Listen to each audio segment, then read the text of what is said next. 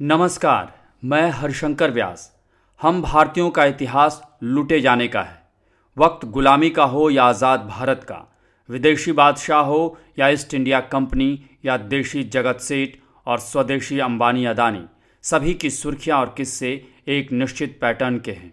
सत्ता और सत्ता के जरिए हिंदुओं को लूटना। हिंदू इतिहास के सबसे बड़े जगत सेठ ने सत्ता से अपना क्रोनी एम्पायर बनाया। वह दुनिया का बैंकर कहलाया। उससे न केवल भारत के लोग ठगे गए, बल्कि उसकी भूख से भारत अंग्रेजों का गुलाम हुआ। अब देशी धन कुबेरों के जरिए चीन ने भारत को अपने पर आश्रित बनाया है, तो स्वदेशी जगत सेठ आधुनिक पूंजीवाद में भी ठग माना जा रहा है। समय फिर बता रहा है कि हिंदुओं का कैसा नसीब है। इसलिए आज पहले गपशप का शीर्षक है, भारत की नियति में लुटेरे जगत सेठ, क्रोनी अमीर।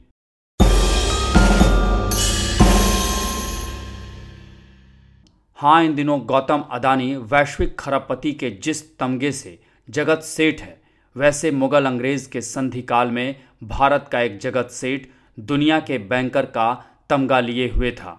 संजोग कि आज के गौतम अदानी और तब के जगत सेठ में कई साम्यताएं हैं। पहली बात, सचमुच दोनों की पहचान दुनिया के खरबपति होने की है और दोनों स्थानकवासी जैन। दोनों के धंधे का मूल जौहरी काम। जगत सेठ के पुरखे रत्न डायमंड के व्यापारी थे, तो अदानी का धंधा भी डायमंड से शुरू हुआ बताते हैं। दोनों नजराना देकर दिल्ली हुकूमत सत्ता की कृपा से फले फूले। भले सत्ता किसी की रही हो, जगत सेठ जहां दरबार में रत्न भेंट कर हुंडी बैंकिंग हवाला लेन देन से कृपा पात्र बने, वहीं कांग्रेस राज की मेहरबानी से अदानी को पहला पोर्ट मिला था। दोनों का धन वैभव प्रदेश के सूबेदारों से बनना शुरू हुआ। बंगाल के सूबेदार महमूद शाह से जगत सेठ, तो गुजरात में नरेंद्र मोदी के अदानी प्रिय। दोनों से भारत को नई सत्ता प्राप्त हुई। जगत सेठ से जहां लॉर्ड क्लाइव इज इंडिया, वहीं अदानी से मोदी इज इंडिया। जगत सेठ से ईस्ट इंडिया कंपनी का भारत कब्जाने का मौका बना, वहीं अदानी के वक्त आज भारत चीन पर आश्रित है। अंग्रेजों ने लिखा है कि जगत सेठ 18वीं सदी का बैंकर ऑफ द वर्ल्ड था। जगत सेठ की संपदा ब्रितानी आर्थिकी से ज्यादा थी। वहीं सन 2023 के गौतम अदानी भी दुनिया के दूसरे तीसरे बड़े खरबपति का रिकॉर्ड लिए हैं। कई देशों की आर्थिकी गौतम अदानी की संपदा का चूजा थी। जगत सेठ के बिजनेस का हब था पटना। तब यह शहर नदी व्यापार मार्ग के कारण बंगाल, बिहार, ओडिशा का सेंटर और मुहाना था। इसलिए यह भी संजोग गजब है जो अदानी का प्रारंभ भी एक व्यापारिक मुद्रा बंदरगाह से शुरू हुआ। जगत सेठ और गौतम अदानी दोनों के व्यक्तित्व की समान खूबी में मान सकते हैं कि वित्तीय चतुराई, बैंकिंग, शेयर बाजार पर मास्टरी के अलावा दोनों का राजनीतिक एंटीना बेमिसाल। जहां जगत सेठ ने बादशाह महमूद शाह के समय करेंसी, कारोबार, बैंकिंग, हुंडी नेटवर्क में मोनोपोली बनाई और हर तरह का धंधा शुरू किया, वहीं अदानी भी बागान, उपज, सेव, तेल से एयरपोर्ट तक का धंधा लिए हुए हैं। जगत सेठ बादशाह जमींदारों को नजराना देते थे, तो जरूरत पड़ने पर उधार तथा कर्ज भी। उनके कंट्रोल में देश का विदेशी व्यापार, एक्सचेंज रेट था। वे बादशाह को सलाह देते, गाइड करते।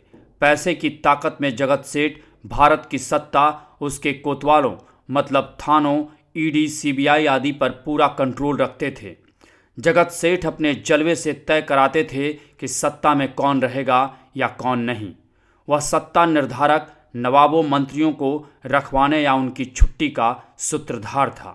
उन दिनों बंगाल मुगल साम्राज्य का सर्वाधिक पैसे वाला इलाका था, जैसे अभी गुजरात है, व्यापार और निर्यात का केंद्र। स्वाभाविक जो East India Company, Dutch, French कंपनियां नवाबों से व्यापार धंधे की छूट के लिए जगत सेठ के जरिए भारत में अवसर तलाशती थीं। कहते हैं ईस्ट इंडिया कंपनी ने जगत सेठ से 1718 से 1730 के बीच औसतन सालाना कोई 4 लाख रुपए उधार लिए। इससे दोनों पार्टियों में साझा समझ बनी।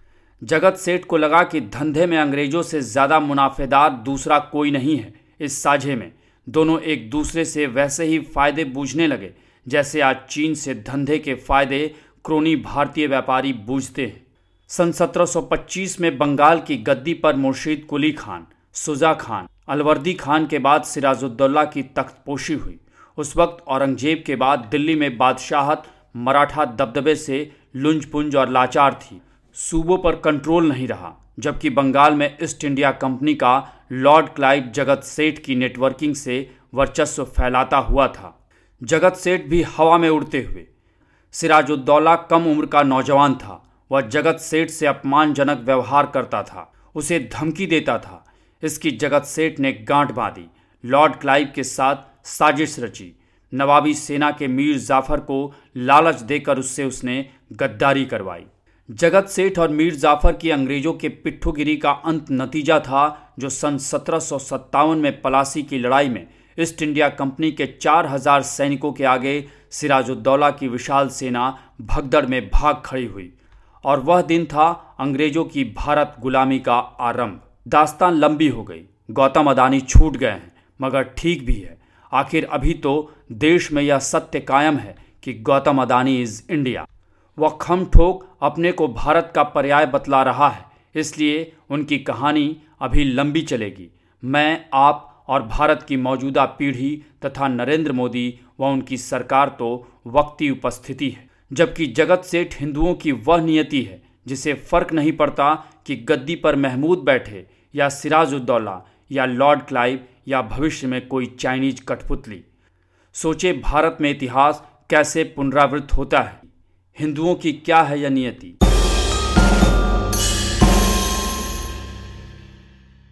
अब दूसरी गपशप, और इसका शीर्षक है आज का सत्य अदानी सब पर भारी।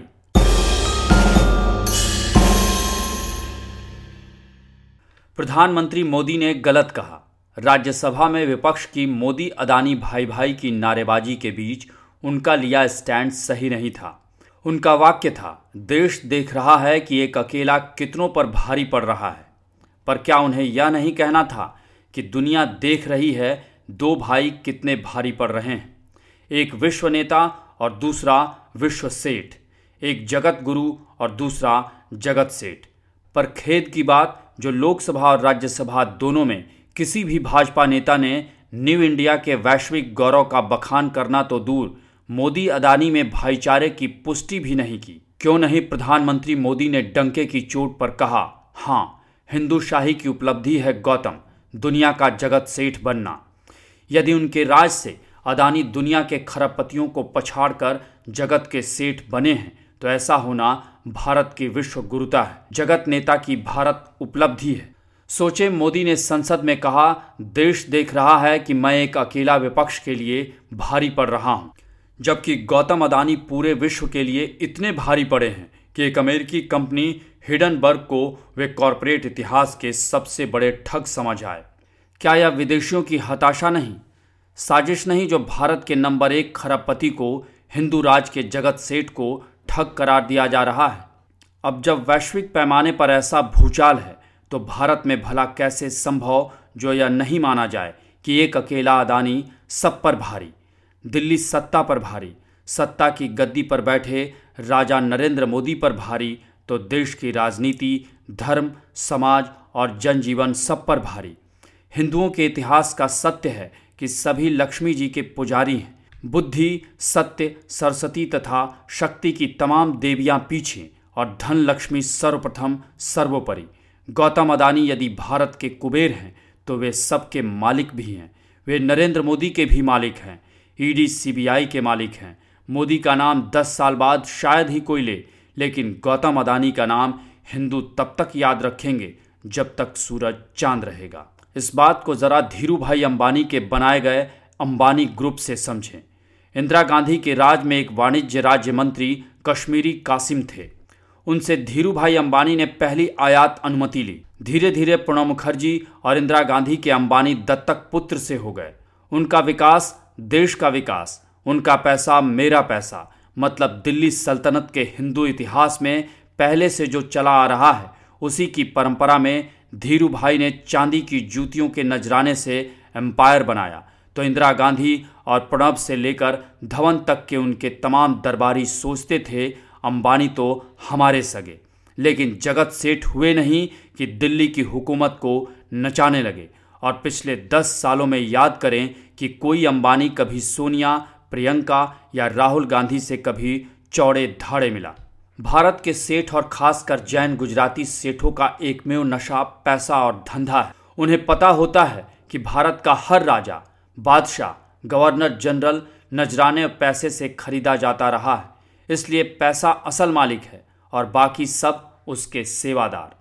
और यह सत्य गौतम अदानी बनाम नरेंद्र मोदी के रिश्ते पर भी लागू है।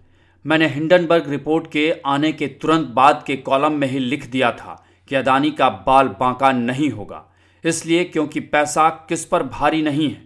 इंदिरा गांधी से नरेंद्र मोदी के भारत सफर का फर्क यह है कि पहले राजनीति के लिए सत्ता का दुरुपयोग था, अब राजनीति के अलावा धन के लिए भी सत्ता का दुरुपयोग है। पहले राजनीति से वोट लिए जाते थे, अब धन से वोट खरीदे जाते हैं। पहले राजनीति और वैचारिकता के आग्रह में विरोधी राज्य सरकारों को गिराने के लिए धारा 356 का दुरुपयोग था, अब पैसे से पैसे के लिए नेताओं की खरीद फरोख्त की मंडी लगती है। पहले फिर भी कुछ नैतिक मूल्यों, चारित्रिक बल और वैचारिक आग्रह में लूट, मुनाफाखोरी, शोषण के हवाले धनपतियों से नफरत थी, दूरी का दिखावा होता था, जबकि अब उन्हें पद्म सम्मानों से नवाजा जाता है। हाँ, धीरू भाई भले जगत सेठ हो गए, लेकिन इंदिरा, राजीव या वाजपेयी, मनमोहन सिंह ने उन्हें किसी पद्म पुरस्कार से नहीं नवाजा। मगर नरेंद्र मोदी ने धीरू भाई को पद्म विभूषण से नवाजा तो वजह ये गुजरात की धंधे की तासीर, धंधा और धन से सब कुछ खरीदे जा सकने की दिमागी सोच है। पैसा ही सब कुछ है। पैसे से सत्ता पाई जा सकती है, पैसे से भक्त बनाए जा सकते हैं, मीडिया खरीदा जा सकता है, वोटों की मशीन नैरेटिव बनाया जा सकता है, मन चाहे चाहे जिसे सत्ता पर बैठाया जा सकता है, उसे हटाया जा सकता है, प्रजा को, देश को गुलाम बनाया जा सकता है। यह हकीकत भारत का अनुभव है।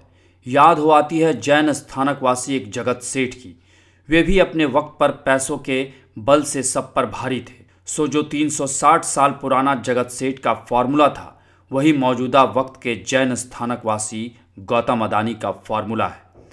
इसलिए देश और खासकर विपक्ष को मान लेना चाहिए कि कितना ही शोर करें, गौतम अदानी का बाल बांका नहीं होगा। वे सन 2023 में उन्हीं जगत सेठ के अवतार हैं जिसने एक वक्त चाहे जो किया। मुगल दरबार में मनमानी की तो बंगाल, बिहार, उड़ीसा के सूबेदारों से लेकर अंग्रेज लॉर्ड क्लाइव से हर संभव उल्लू साधा। हिंडनबर्ग का फालतू सवाल है कि अदानी की हेराफेरी में फला चाइनीज का क्या मतलब। आखिर भारत के धंधे में आज चाइनीज जब हावी हैं तो अदानी का वह क्यों न पार्टनर हो। जगत सेठ ने अपने वक्त में जब अंग्रेज से साठगांठ बनाई, हिंदुस्तानियों को अंग्रेज आश्रित उनका गुलाम बनाया था, तो वैसे ही मौजूदा वक्त दुनिया में चाइनीज मंसूबों का है, तो जगत सेठ तो सबसे धंधा बनाएगा। वह भला अपने साम्राज्य के विस्तार में देश की सीमा राष्ट्र धर्म में ही क्यों सोचे। संभव है आप मेरी विवेचना से असहमत हों, लेकिन हिंदुओं के सेठों, हाँ, भामाशाह जैसे कुछ अपवादों को छोड़ दें तो उनका पहला धर्म सत्ता की जी हुजूरी से धन कमाने का है। उसके बाद फिर राष्ट्र, बुद्धि, सत्य से पुरुषार्थ के धर्म हैं। इसलिए यह मान लें कि मोदी राज के जगत सेठ अदानी हैं तो वह हम सब पर भारी हैं। वे एक अकेले सबके मालिक।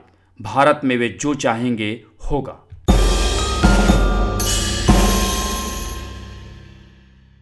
इस पॉडकास्ट में बस इतना ही। गपशप का ये एपिसोड अब यहीं खत्म होता है। बहुत बहुत धन्यवाद।